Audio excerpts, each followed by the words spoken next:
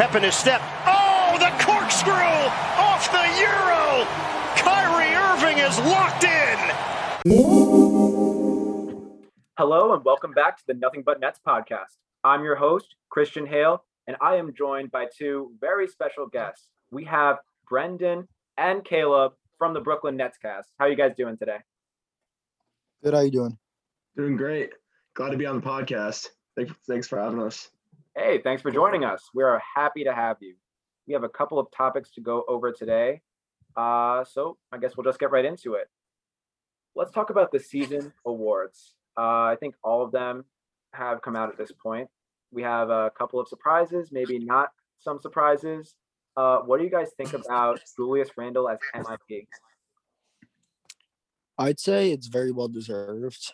He definitely took a step up, and he gave the Knicks their first playoff appearance in forever. I mean, he did choke in the playoffs, I'll say that, but this is a regular season award. And I feel like in every aspect, he really improved his game. His playmaking really improved, his scoring, and he just has a different drive almost, better mentality at going to the bucket. And it's been very impressive to watch, and I can't wait to see what he brings to the table next season. Yeah, I would have to agree with Caleb. I think that it was very well deserved. I don't even know. Maybe Jordan Clarkson was a close second for me because he took that step to Utah and became that sixth man, that dynamic guy that made them the first seed in the West. But honestly, Randle really carried the Knicks. The Knicks were projected to win, I think, 15 games at the beginning of the season in the 72-game season. And everyone thought that was reasonable because there was a bunch of no-names on the team like Reggie Bullock, Derrick Rose, they traded for midseason. Julius Randle really took that step up and made himself into an all-star caliber player, really took control of that Knicks team. And I think Thibodeau really did a nice job developing him and exerting as much potential as he could have out of him, even though he didn't play that well in the playoffs. It was his first playoffs, so I can't really blame him for being under the pressure of the Big Apple. But honestly, during the regular season, he was a joy to watch, and yeah, very well deserved in my opinion. I 100% agree. And congratulations to Julius Randle because he is the first New York Knicks to record a 20-point, 10 rebound, and 5 assist season. I thought that was really cool.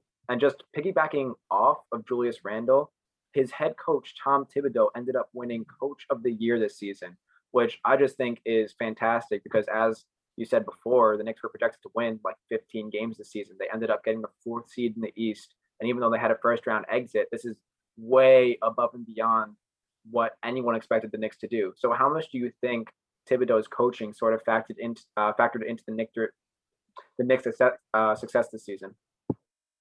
I think it was the biggest piece. And I'd also like to quickly mention, before I get back into that, people were saying that someone like Monty Williams should win over him. And I was going to say, I 1,000% disagree. I think Monty Williams, a very good coach, of course. And I think they have way more talent than the Knicks do. Obviously, they're playing better. They're farther in the playoffs. But the jump from where the Knicks were last season to now, I think is Tom Thibodeau's coaching, his intensity. And you can see their defense they were a top 3 defense this year.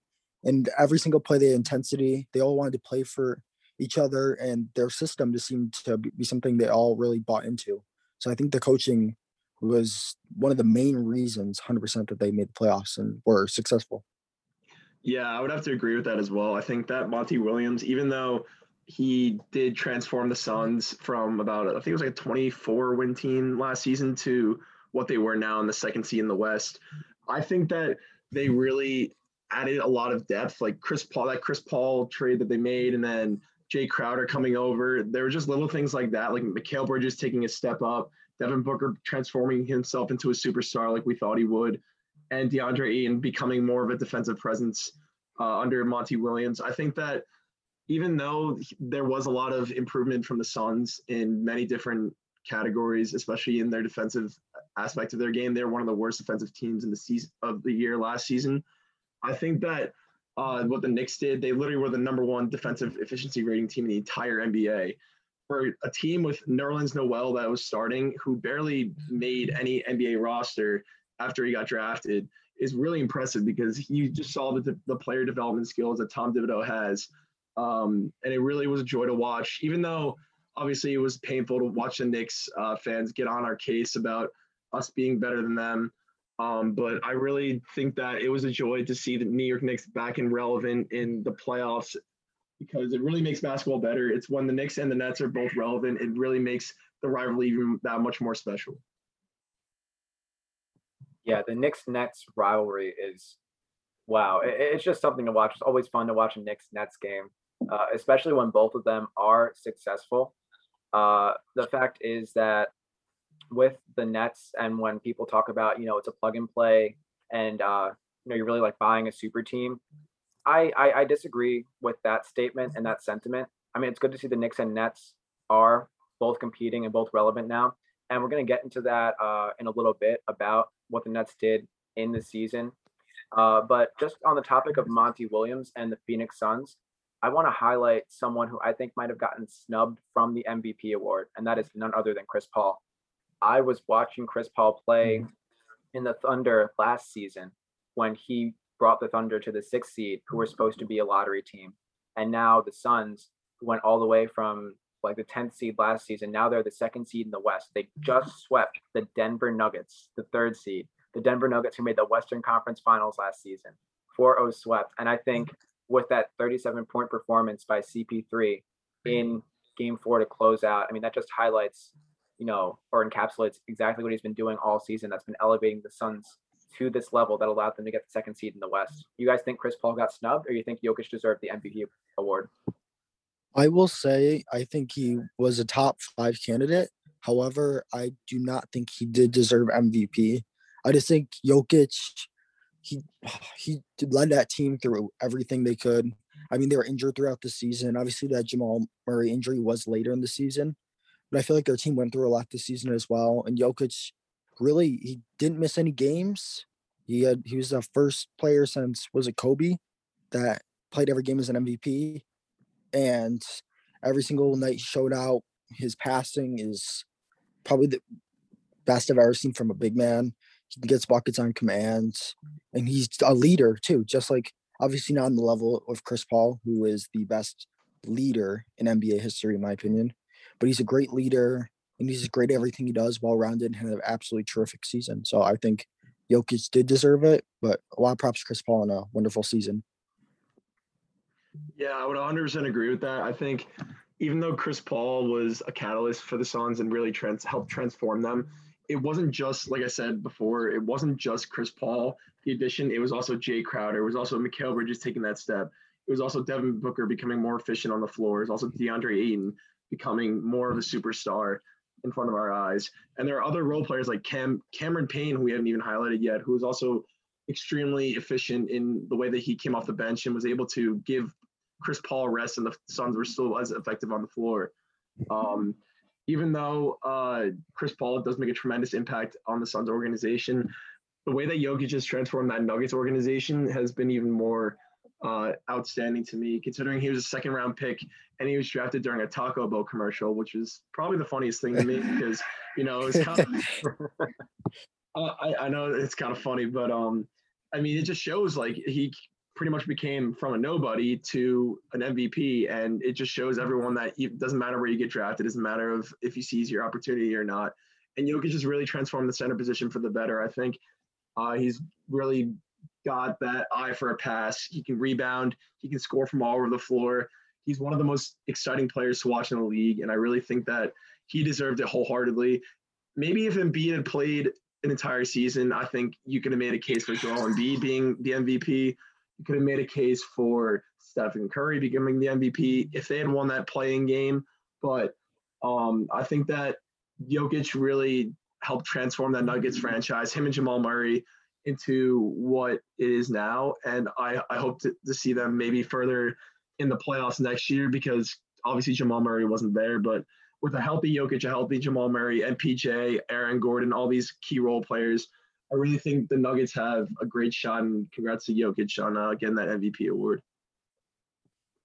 Yeah, I like what Jokic has done with the Nuggets, and they are going to be a perennial title contender for the foreseeable future, as long as there aren't any other long-term injuries.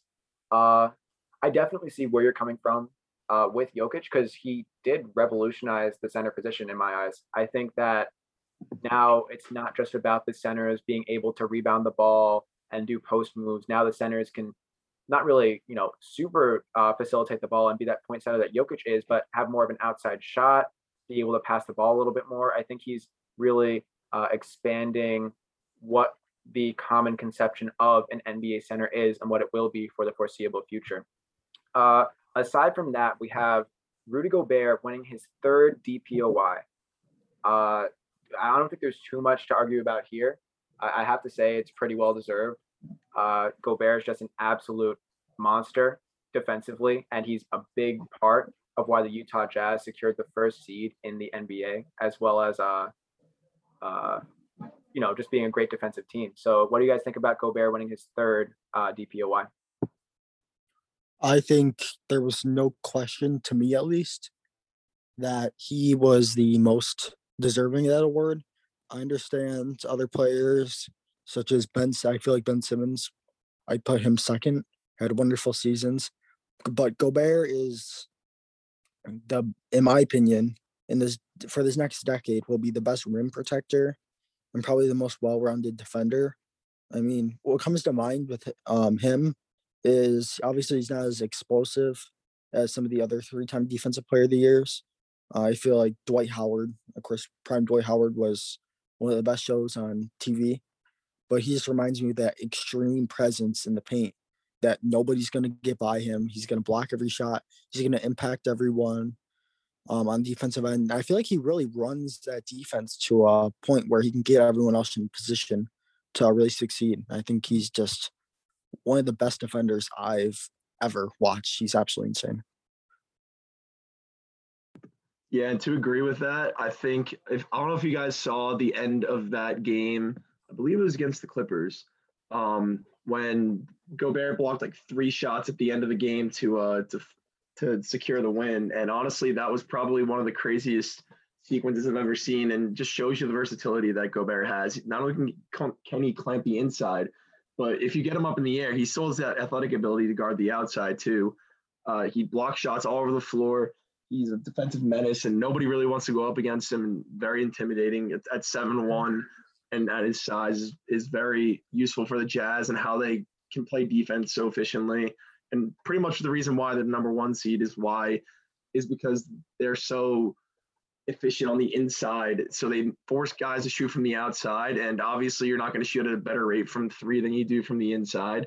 So with Gobert, it's such an advantage to have force teams to shoot threes against you, because he can force you to draw yourself out of the paint because you're going to get feared of getting blocked, and he doesn't really foul that much. So honestly, yeah, no complaints from me. I really thought that he had a great season. So well-deserved Rudy Gobert again. I guarantee you we might see him 5, 6, 7 times defensive player of the year by the time he retires. Wow. That's a pretty bold prediction, but I honestly wouldn't be that surprised. I wouldn't. He's great defensively, and just the way that you described his attributes, it's pretty exciting to watch him play on the defensive end. One more person from the Utah Jazz did get an NBA award. Jordan Clarkson won the 6th Man of the Year award. I know Derrick Rose was one of the finalists for that award. I personally don't have too many strong thoughts on it. I think that it was pretty decently deserved, but Derrick Rose could have made the case for it. I personally would have liked to see Derrick Rose win it, but I'm not too upset that Jordan Clarkson did win it. He's having a great season, and a pretty good comeout season for him. Yeah, I 100% agree. I mean, my issue with Derrick Rose being 6th Man of the Year is he was traded mid-season. I feel like that really hurt any case of him winning it. But my main thing with Clarkson is I feel like he just really stepped out and showed out for that team. They were Utah was the 1st seed. I mean, 18 points a game coming off the bench, shot a 43% clip from field goal, and had 4 rebounds and 2.5 assists. I feel like in general, he just, at some points, he just catch fire and really close out games for Utah. And he really wasn't having too many bad games. My only thing with his game is sometimes I have the same issue with Michael Porter Jr. I feel like sometimes they really just start forcing shots up a little bit. And sometimes some ball movement would be in the works and would be a lot more effective. But I mean, they're just straight buckets. And I love Jordan Clarkson's game. And I can't wait to see what he brings to the table next year. And his nickname, by the way, is Flamethrower. And I think that's very fitting for him. he's just a straight flamethrower. Yeah, I think Jordan, no complaints there. I think Jordan Clarkson was really, I think I highlighted before, like probably the main reason why the Jazz took that step from the 4 seed, what they were, I believe, last year, to what they were now as they're the number 1 seed in the West. It's just because they have other guys outside of Donovan Mitchell and Bogey who can hit the outside shot, who can create their own shot, who can carry that second unit, kind of like the Nets have, where you can overlay Harden or Kyrie or Katie with the second unit, and they're just straight buckets. So like as long as you get that offensive production from the second unit, it's really holding a lead, and that is what Utah was so effective at, was holding a lead. And the fact that he was scoring almost 20 points a game was pretty crazy to me, because he seemed lost in Cleveland. He seemed lost in LA for times, and I think that he really took that next step after Kobe died. And rest in peace, Kobe, obviously. But I think that he really used that motivation from Kobe when he was on his last years with the Lakers to really transform himself into the player that we all thought he could be coming out of college. But now that he's doing that, I really think that he deserved the six-man award, and there was no complaints from me about it. I have a quick announcement, by the way. The 2020-2021 NBA All Defensive Teams were just announced. So the first team was, of course, Rudy Gobert, Ben Simmons, Draymond Green, which was a little bit of a shocker to me, being first team, even though he's absolutely amazing defender. Giannis and Drew Holiday. And the second team was Bam Adebayo, Jimmy Butler, Joel Embiid, Matisse Thybulle, and Kawhi Leonard. Wow, that's nothing really too surprising about it. I think that was a really good list. Aside from, I mean, Draymond on the first team, I could see someone else on the first team. Maybe put That's what I Kawhi was over thinking. Draymond. Like, yeah, you could switch some of those around. But the name that really stuck out to me, because I haven't heard it too much in these sort of like season team talks, Matisse Thybulle from the Philadelphia 76ers. I know my producer talks about him a lot. She really likes him as a player. She sees his potential, but he's young, isn't he? Yeah, this was his third season? Am I wrong about that? Is his I think third? it's his second season. He might have Second been rookie last season. year. It's hard. Everything seems to blend in because of last season. Last season was something else, to say the least. Yeah, I believe it's second season, actually. You're right. Wow, in your sophomore season, and you're already all defensive second team. Congratulations to Matisse Thybulle. Everyone else, pretty expected. Yeah, I'd Drew say so. Holiday, Giannis, because the Bucks were a great defensive team all year, and I guess this might be the perfect segue into what's been happening with the Brooklyn Nets currently. We're in a deadlock with the Milwaukee Bucks, series tied 2-2. I'll have great touch base with you. Well, yes, I think that's a great segue into our series. And I'll start off by saying I am just, I guess, sad is the correct word about Kyrie Irving. I hope he recovers soon. Same with James Harden. And to start off with games 1 and 2, I'd like to say we had absolutely amazing ball movement and just continuity in general. I just felt like we really just got everyone involved. And our defensive rotations and our ability to limit Giannis in those first 2 games, I feel like was the main reason that we won. I mean, Giannis had 34 points and 32, I believe. But the difference was we were making him take difficult shots and just really forcing his hand on trying to hit some of those threes. And I think it's very important that we continue to do that. Not the series is tied up. But those first 2 games, everyone was shooting very well. I mean, Kevin Durant was being Kevin Durant. And Joe Harris really stepped up in game 1. And in general, we're just playing well. And then these last 2 games, I feel like we just lost our step and lost our energy. I think that's a lot to do with being away. But only getting 83 points in a playoff game and being an absolute offensive juggernaut is just, to me, disappointing. And we can't expect to play like that and win a series. So hopefully going home tomorrow, we can step up and really just close the series out, because we really need stuff tomorrow. I think tomorrow's more than anything almost like a game 7, because if we lose tomorrow, it's gonna be tough to go back to Milwaukee and take that game. Yeah, I definitely agree with the whole crowd aspect of that. I was going to say that's my number one thing that's the factor in this series is the home crowds.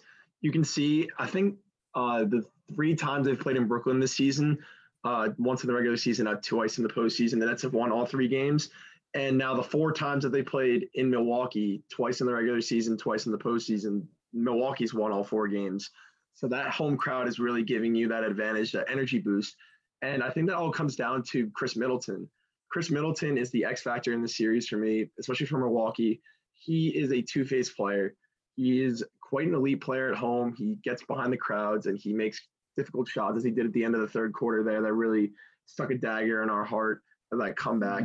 But and then away, we saw him go 6 for 23 in game one, and that really was the difference. It wasn't even just the Nets playing defense on him. I think Chris Middleton is a much different player away than he is at home. And if we can continue that trend and he can't score 25 to 30 points a game, I don't see them taking the game in Brooklyn. And even without Kevin Durant or Harden or Kyrie, because that home factor, Joe Harris is a much better player at home. And we saw that during the playoffs. He was pretty bad in Boston and he was horrific in Milwaukee, these 2 games. So I think that if you look at the way that we play at home, we get behind the crowd a lot, and Kevin Durant will probably score at least 40 points, in my opinion, next game. And that's not even an exaggeration, because I think he's going to be taking at least 30 shots next game. And with his incredible efficiency at home, I think that he can really take advantage of the non-Milwaukee crowd, and PJ Tucker won't be as aggressive because the refs are going to call that game really tight. Obviously, there was complaints from the organization to the NBA about the officiating, which was quite horrible last game, as we saw. PJ Tucker probably could have fouled out 4 or 5 times in the first half alone. And I think that to answer the third point that we were going through, I think that Kevin Durant can do it by himself. It's just, can our role players also step up and play like they have all playoffs, bar those 2 games in Milwaukee? I think that Kevin Durant is a much better home player, at least this playoffs. He seems to be a little bit better at home than he is away. But I think that he can really elevate his game and make sure that we don't lose a series. I've been seeing the sort of the Jekyll and Hyde of the Nets in this series. Like, just it's so stressful to watch because the Nets will go out, they'll win 2 at home, be up by 49 in game 2 and end up winning by 39. And they'll go to Milwaukee and their offense just it's staggered. It stopped, stagnated. I don't know what you want to call it, but 83 points and then 96 points in 2 straight games. That just didn't make sense to me. And I really have to mention this, like what you just said, Brendan, about PJ Tucker. Oh my God, the fouls that he gets away with on KD are insane. Every time KD has the ball, Tucker sticks his hand out. He gets like a little jab in. Like, Tucker's just fouling Kevin Durant constantly with the ball. And KD is just sometimes tossing up shots because he feels the contact. He's hoping the refs are going to call it. Game 4, Scott Foster and Tony Brothers had no intentions of giving Kevin Durant any superstar calls. That's just not how it was rolling for him. And that's unfortunate because that's just setting a bad precedent for this series. If the whistles are going to get held and PJ Tucker is going to get away with all these fouls on KD, then it's just not going to be a great series because he can't do it by himself. He can't just go out there, be taking 40 shots, and will the team in. If the role players aren't hitting and he's not getting the calls going his way, then we're really not looking in good shape for this series. So that's just something I have to get off my chest. I really don't like the way PJ Tucker is playing quote unquote defense on Kevin Durant. I think it's more like a football play in a sense. KD is just getting fouled so often and he keeps on persevering. And I appreciate that. At the end of the day, someone's got to say something. I know Steve Nash post game, he said that PJ Tucker was playing football defense. Like, that wasn't basketball. It shouldn't be basketball.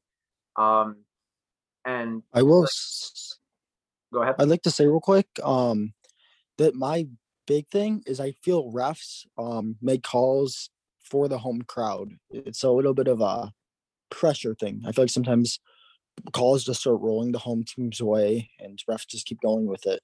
I feel like we see this a lot in the NBA now. I feel like I've seen it more and more each year where home teams just get the more calls.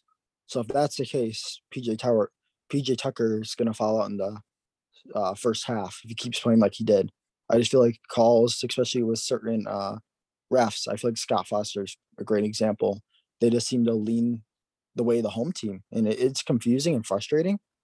But at the end of the day, I guess we're home, so I'll take it. Yeah, yeah, exactly.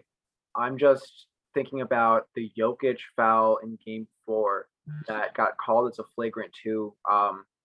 When it looked like a play on the ball when Cameron Payne had the ball, and it's unfortunate Jokic kind of clipped his face a little bit, but the fact that that got called a flagrant 2, I mean, just the fact that you look at that, in that series compared to some of the fouls that we've seen in this series against the Nets, and they've just been called common fouls, or maybe they haven't been called at all.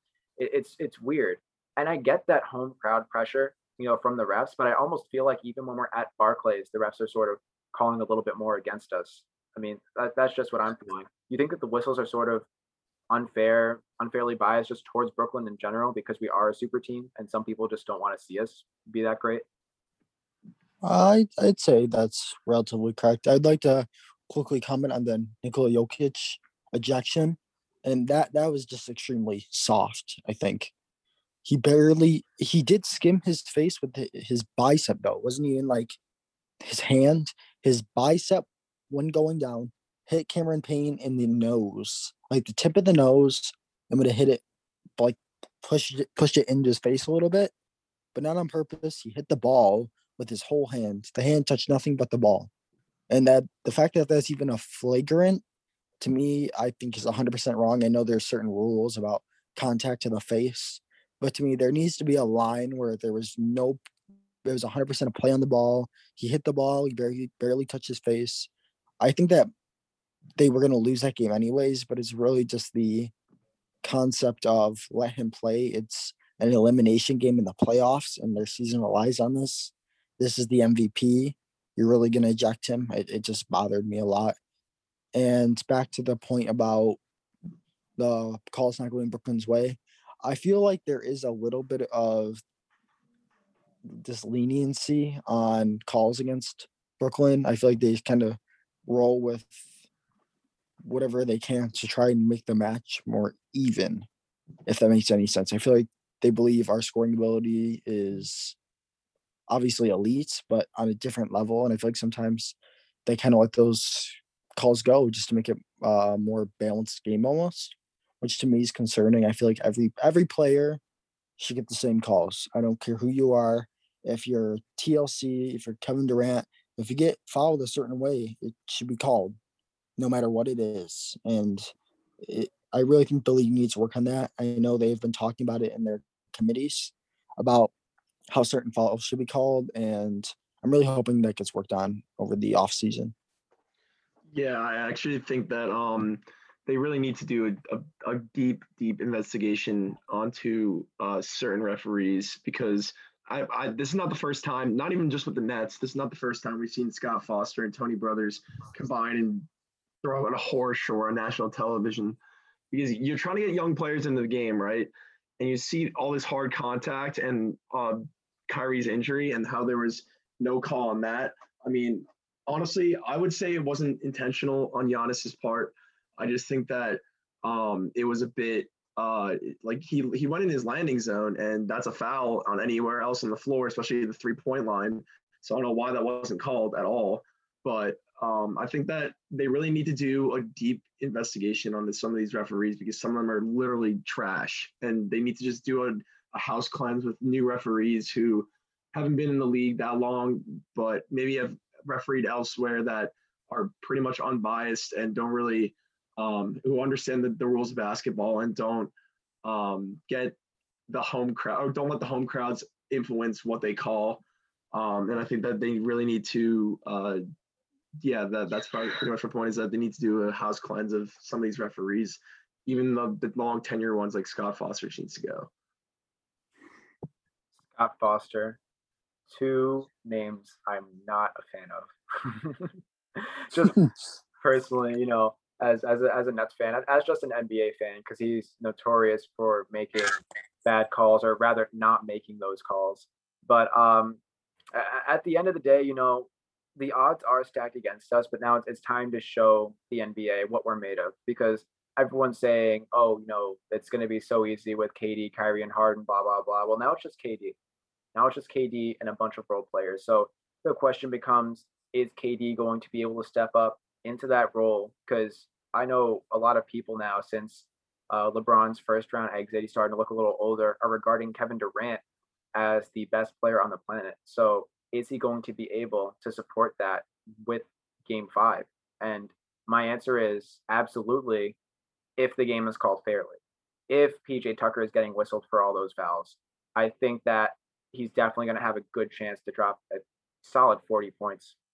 And then it's not just a matter of KD scoring, but can the role players step up? And we've seen it happen before. We've seen Joe Harris, go unconscious and shoot 7 of 10 from 3, and Brown with his floaters, Claxton. I think that we have a really good chance game 5. And if we can carry that momentum into Milwaukee, maybe get Harden back, then we're talking about, defeating the Bucks and getting to the Eastern Conference Finals. And who we're going to meet there? Probably Philadelphia. But aside from the Eastern Conference, if we could go back to the West for a second, I did mention LeBron. This is his first loss in round 1 of the playoffs. 14-1 record now, kind of insane. And he lost to the Phoenix Suns with Devin Booker, Chris Paul, DeAndre Ayton, Jay Crowder, and company. What do you guys think of that? It really opened up the West, in my opinion. It gave other teams almost a clear shot at going for a title run, or at least going to the finals.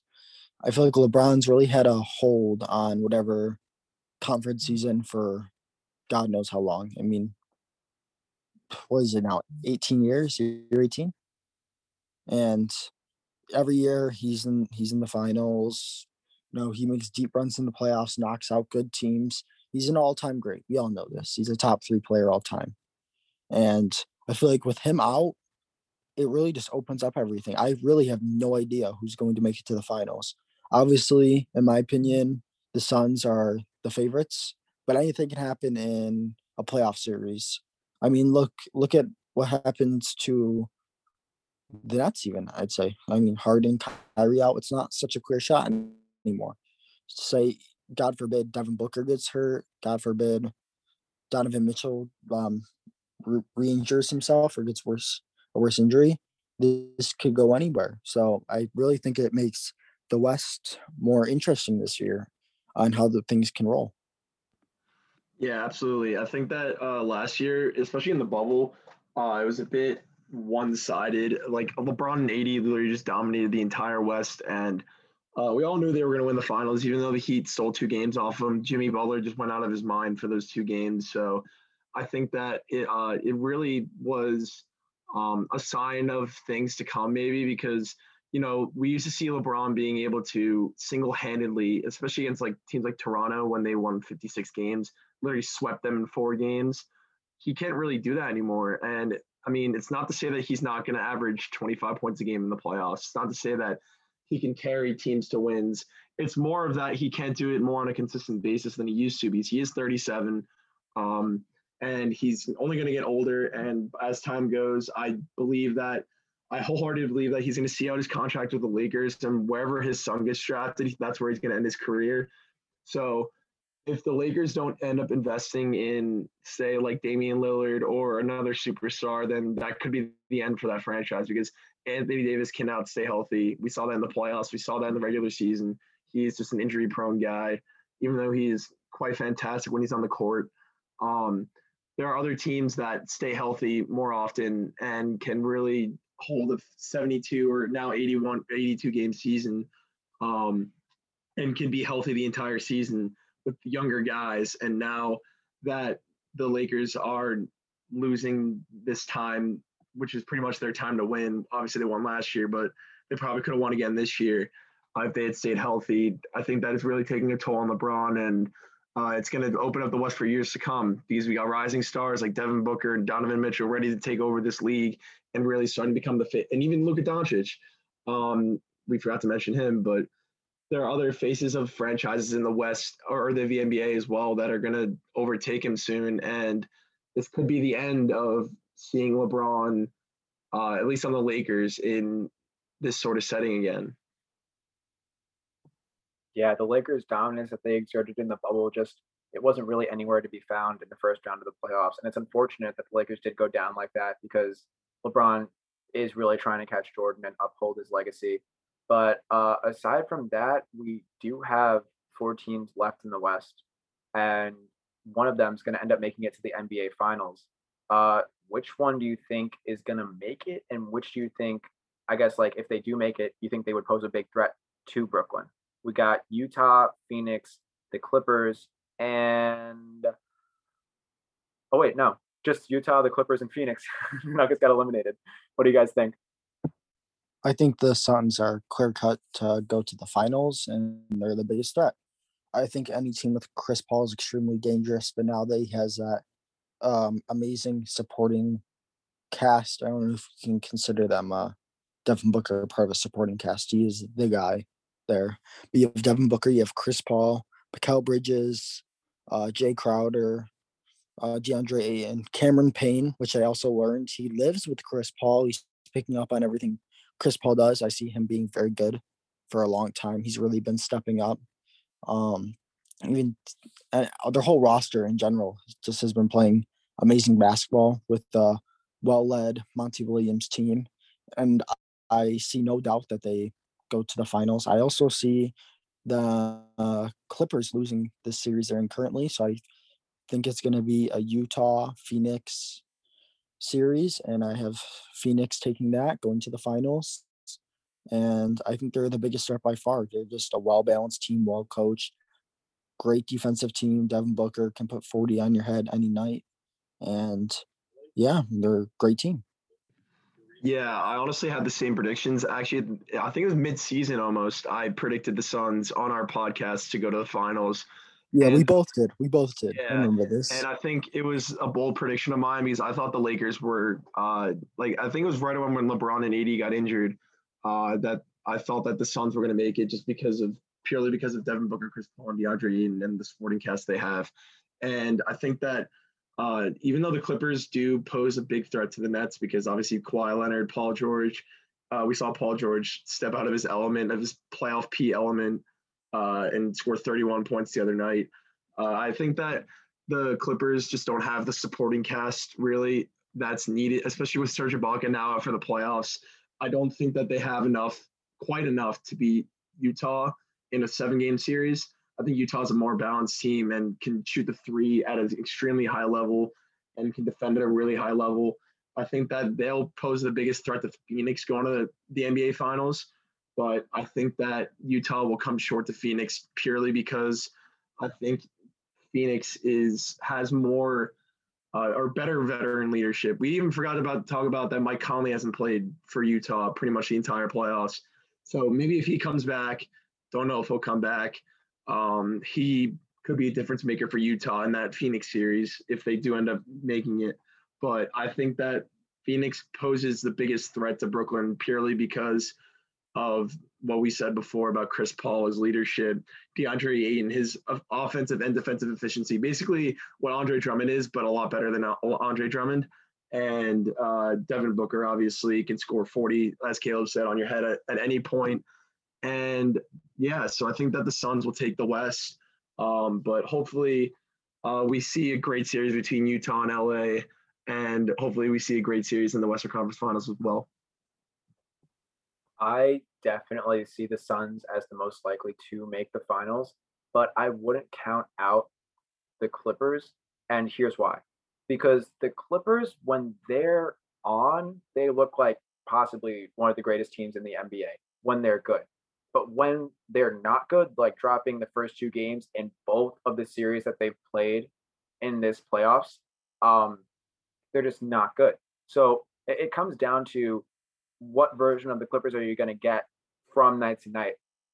But with that inconsistency and that uncertainty, because if they play 21 games, like, they go to game 7, if they get to the Western Conference Finals and they go in to play Brooklyn, it's just not it's not going to work for them. That's way too many playoff games, which Phoenix, after clearing the Nuggets in 4 games, they have a lot of time to rest because I don't think this Clippers Jazz series is over just yet. I think it's going to maybe go to 6, potentially 7, depending on how the Clippers play from night to night. But with Phoenix going into the finals with Brooklyn, and if we assume a healthy Nets lineup, I think it's going to come down to the way that Phoenix dismantled the Lakers was 3-point shooting. I noticed that the Lakers' defensive scheme, whenever Chris Paul or Booker would drive into the lane, whoever was on the block, like guarding the the corner shooter, would actually come in and collapse. So if the Nets play a collapse defense and the ball gets passed out to Crowder or Payne or one of the role players from Phoenix who can shoot the ball, that's going to draw some problems for the Nets. And then just in general, the way that Crowder and Payne are able to guard the perimeter, it's going to make it a lot harder for the Nets to be shooting the 3 ball.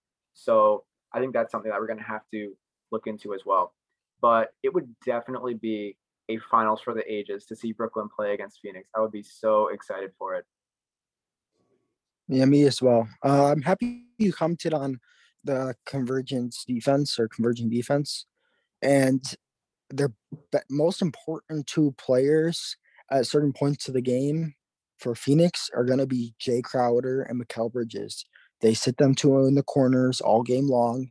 If they hit their shots, you're not going to beat them because every single time they're going to kick it out to them and they're going to give them their shots. And it's been extremely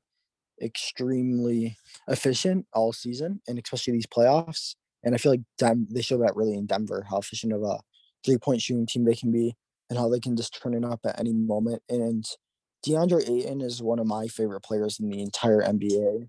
I love him as a defensive player, but his offense has really improved and he's really showed out in these playoffs.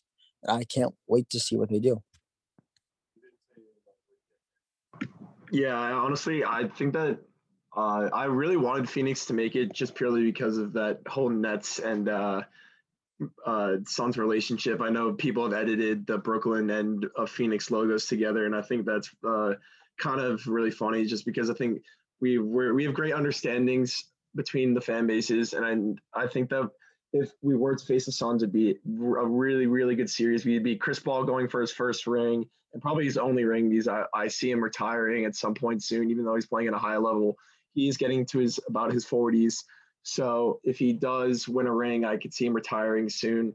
But obviously you have James Harden going for his first ring. If we do end up making it, you have Kyrie Irving coming off an injury and being motivated to win these games. And Kevin Durant pretty much would be playing at an all-time high level if we were to pass the Bucks. If Kyrie and James didn't play for the rest of the season or rest of the series against the Bucks. So I think that it's going to be quite the entertaining watch if both teams make it, and it would really be quite the Twitter adventure, I would say, because there might be some lost tension between or lost relationship between the Nets and the Suns if one of us beats the other. Yeah, I could definitely say that. Suns Twitter is a pretty decent fan base. I'm friends with a couple of Suns Twitter pages. But before we do get to the finals versus the Suns, we do have the obstacle of Milwaukee in the East. So do we think that Game 5 is going to go our way? Like, what are our keys to success for Game 5 at home in the Barclays Center? I think there's 2 players, really. I'm not questioning Kevin Durant at this point. He's Kevin Durant. I think our 2 keys are going to be Joe Harris and Landry Shamet. If they can hit their shots from the perimeter and really start laying it on the Bucks and start running up the score, I think we have a very good chance of winning. But if Joe Harris is going to have another one of those 1-in-11 nights and Shamet isn't playing his best basketball, I find it hard for us to win without all that perimeter shooting and spacing of the floor. Because the second they space the floor, that opens up Kevin Durant for one-on-ones or a lot more and if he gets double teamed, you can kick to one of them too. And I know it's probably a hot take to say Landry Shamit's a key, but I really think he's one of the most important players for the rest of the series and mattering of the outcome. Yeah, I would agree with those two players. I think Joe Harris is probably number one key factor because if he can hit 4 to 5 threes of what he's been taking, I really think that he can be that guy who can help spread out the floor for other guys to go and score in the interior. And I think also, along with Landry Shamet, who's also got the same thing as Joe Harris, if he hits his shots, then opens up the floor. I think if Jeff Green plays the way he did last game and with that defensive intensity he played with, but also adds a scoring edge that he's had all season, I think it's going to be really tough for the Bucks to contain the Brooklyn crowd, especially with how mad they would be after we saw what the refs did to us and how Kyrie got injured. I think we're really going to back the boys, and I think it's going to be tough for Milwaukee to come out there and just feel comfortable in Brooklyn. They're going to be hackled. Chris Middleton's not going to have a good game, in my opinion. He's not a great away player, as I mentioned before. But if we can get Jeff Green and Joe Harris going, it's going to be really tough for the Bucks to win this game. 100%. One of the things I like when the Nets are home is when Giannis is at the free throw line and the 10-second timer is on. The fans will actually count 1 second ahead to make Giannis rush a little bit. And I just think that's kind of funny because Giannis notoriously not only does it take a long time at the free throw line, but he's not a great free throw shooter. And the fact that he attacks the basket so much, if he's not going to make those plays to get the N1, he's going to have to shoot 2 free throws, and that could really sink Milwaukee. I think defensively, it might have to be a little bit of a hack-a-shack situation just to make sure that if Giannis does get to the basket, that we're not allowing him to get the buckets before, and we're trying to make him to force him to score at the free throw line, which he's not great at. Yeah, I think it's you have whammy power, of course, the GOAT, and then you have the fans chipping in. I feel like they really just have a huge impact on Giannis, and especially like Brendan's been saying the whole podcast, Chris Middleton. Once the fans get into it, I feel like they just don't play their best, and that's going to be the key. The key is the fans. They're one of the big keys of this, and if we can just keep up the intensity and the crowd makes some noise, I have a really good feeling about this game. My one thing that I'm upset about is they made us get rid of the 10-second clock on the scoreboard. The NBA said, quote unquote, the Nets were bullying Giannis. So I guess the fans are bullying players now. We can't have a clock anymore for a 10-second count, but I still love the counting. It's absolutely hilarious. Yeah, that's a little soft by the NBA because the fans are able to heckle and pretty much say anything they want, within the guidelines, if not throwing stuff at the players, obviously. But, it was a little bit confusing, but you can't really stop, all the fans in the stadium from counting. Even if there's no clock, regardless, they could still count. What are you going to do? Kick out all the fans? So, at the end of the day, home court advantage is absolutely key in this series. Every game that has been played at home, the home team has won. So hopefully that trend continues and we will see a home victory for the Brooklyn Nets, regardless of whether or not we have Irving or Harden. Game 6 is a home game too, by the way. I'm there. I'm going to Milwaukee. It's a home game. I'm just gonna start screaming at Chris Middleton, Giannis. I'm gonna have my own impact. I'm basically just gonna be a bench player. You got to be on vocal rest the day before. On Wednesday, no talking. Just drink a bunch of tea. No talking. Oh, I got you. I'm gonna bring one of those microphones. Those little portable microphones. I'm gonna bring one of those. Yeah. It's gonna be great. I'm just gonna get in all of the Milwaukee fans. Everything. I'm gonna do everything I can. Awesome. I'm going to replace James Harden. It's okay, guys. I got it. Oh yeah. They're gonna have that impact. I'll try to be hearing you on the TV feed while I'm watching it. You'll hear me. I'll tell you guys before I say something, and I'll yell as loud as I can, and you guys gotta tell me if you can hear me. That would be awesome. Yes. Yeah, we need something to disrupt the Bucks because the Bucks at home are forced to be reckoned with. Really, the first game 3, we almost had them game 3. That unfortunate Bruce Brown sort of layup sequence, and then KD couldn't hit that really tough shot. But hopefully game 6 we'll be able to make it a home game. That'll be awesome. Yeah, I'm built different. I got this. Don't worry. Great to hear. Great to hear. All right. Well, I think that about wraps up this episode. Any closing remarks, guys? Well, thank you so much for having us on. It was a pleasure, and we had a great time. And hopefully, we can do this again in the future. Yeah, I would 100% agree with that. I think it was a great time. I'll definitely give this a listen. I hope everyone else gives this a listen around the Nets world. This was a great opportunity for us to collab, and I think that we could definitely do this in the future. And I thank you for inviting us on. I really enjoyed speaking to you. Awesome. Thank you. Thank you for coming on. Do you guys just want to real quick shout out your Twitter and your podcast? Oh, yeah. 100%. We're the Brooklyn Netcast. Follow us on Twitter. We post funny content. We do not play by play, but we cover the games. Make a bunch of tweets during the games, and any other information about the Nets they need to know will be on our page. And we post hopefully a podcast a week is what we're trying to do. It varies on the week, and we're just trying to bring you as much Nets content as possible. And we're so thankful to be on this podcast, and hopefully we can work in the future. Nets in 6. Awesome. Nets in 6. Thank you, Caleb. Thank you, Brendan.